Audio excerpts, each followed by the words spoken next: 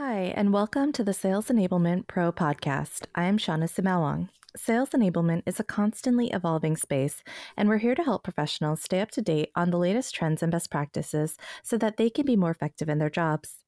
Today, I'm excited to have Jasmine Coffey from ServiceNow join us. Jasmine, I would love for you to introduce yourself, your role, and your organization to our audience.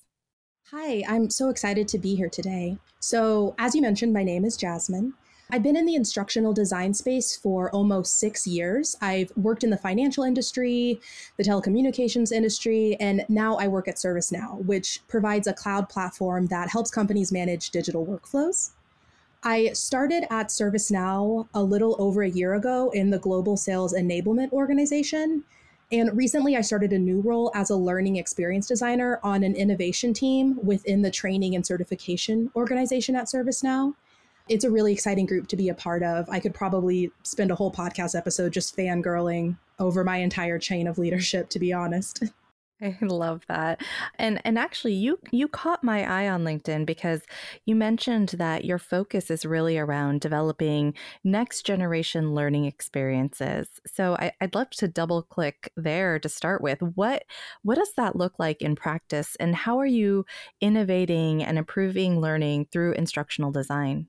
Oh, this is an awesome question. So before jumping into the practice of it, I'd love to touch on like the zeitgeist that makes up what next generation learning experiences I think will be like. And I see them falling into three main buckets. The first bucket includes next generation learning experiences that include an emotional element woven throughout.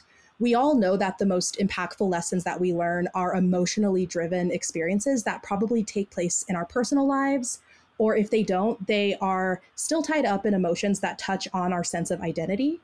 Not all emotions have a place in a corporate learning experience, but to engage learners using elements like surprise, anticipation, and humor can be incredibly impactful.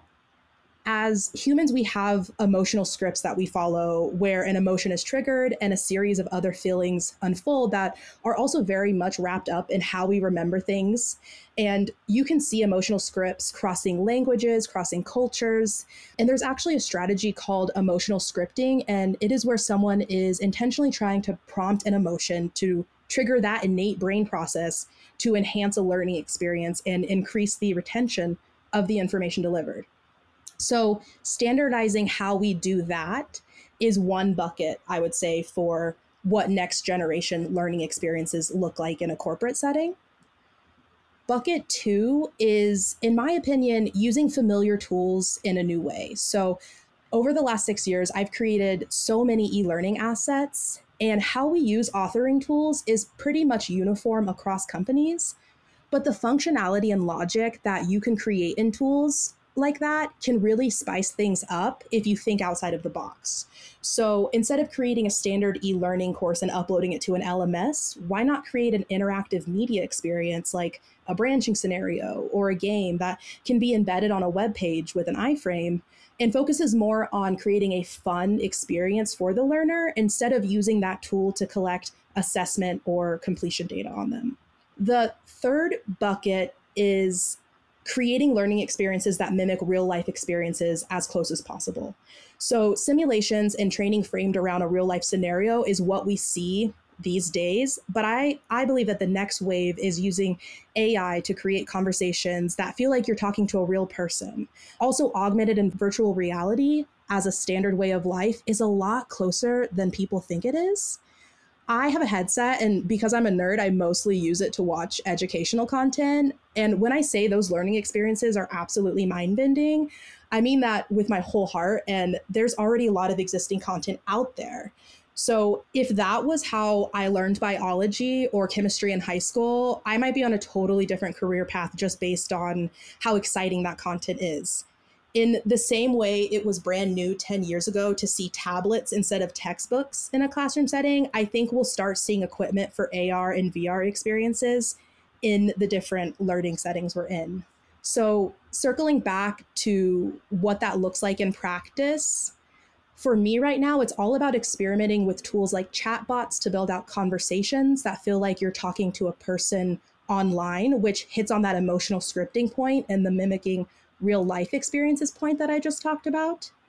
Everyone on my team is very invested in exploring how to create learning experiences using AR and VR right now. I personally own a 360 camera and have created content in that space that's compatible with a VR headset.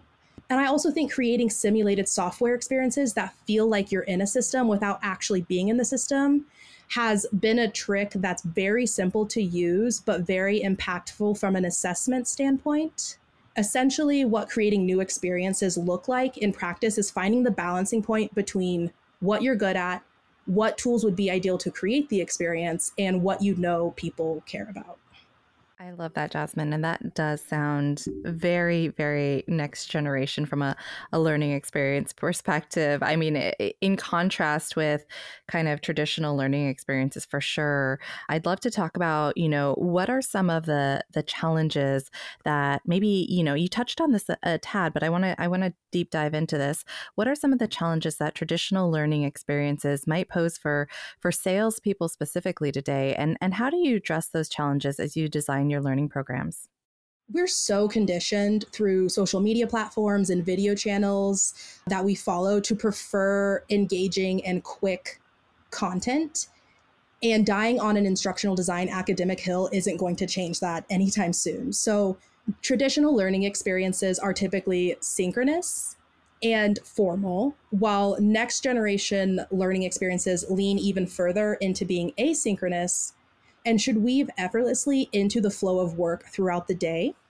I think that the biggest challenge that traditional learning experiences pose for salespeople is that they often stifle the natural skill sets of a salesperson. It's usually not personalized to the individual.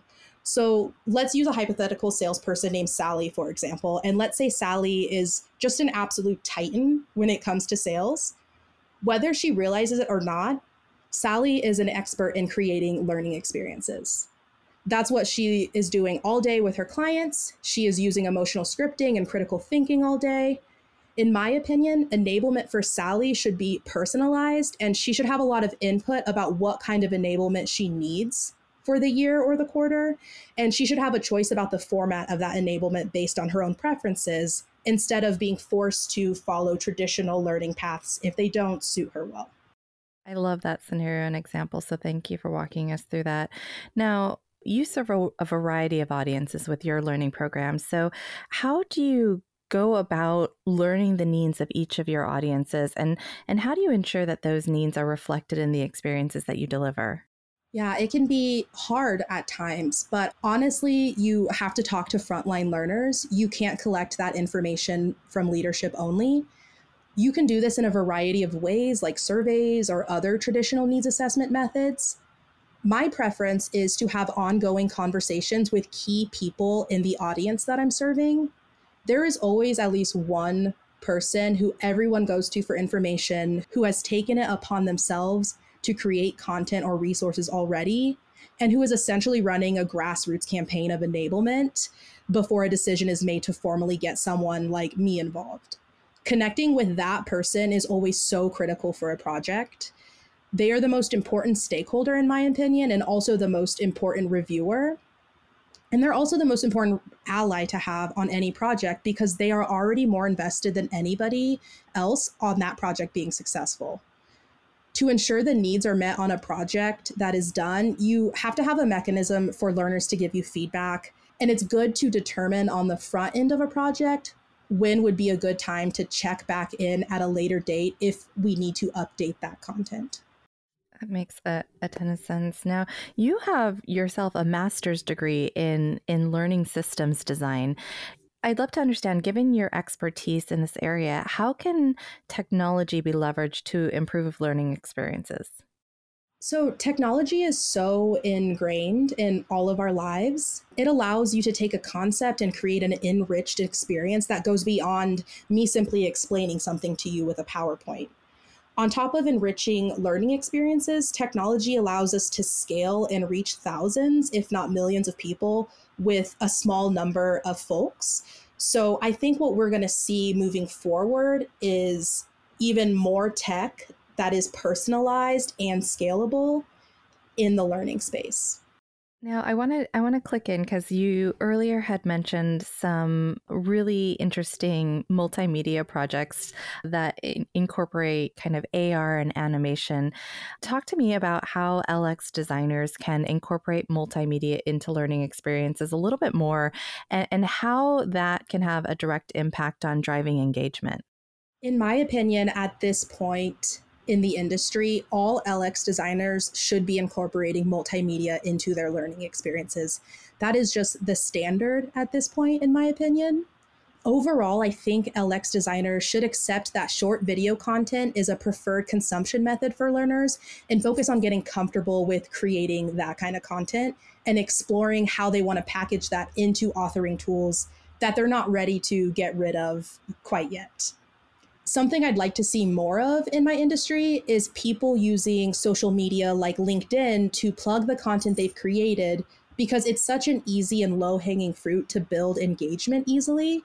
The engagement loop of promoting a learning experience on LinkedIn with an engaging social media video that links out to an actual course is more impactful than if an email just hits my inbox with a new course available in the body of it. Absolutely. Now, Jasmine, I've learned a ton from you.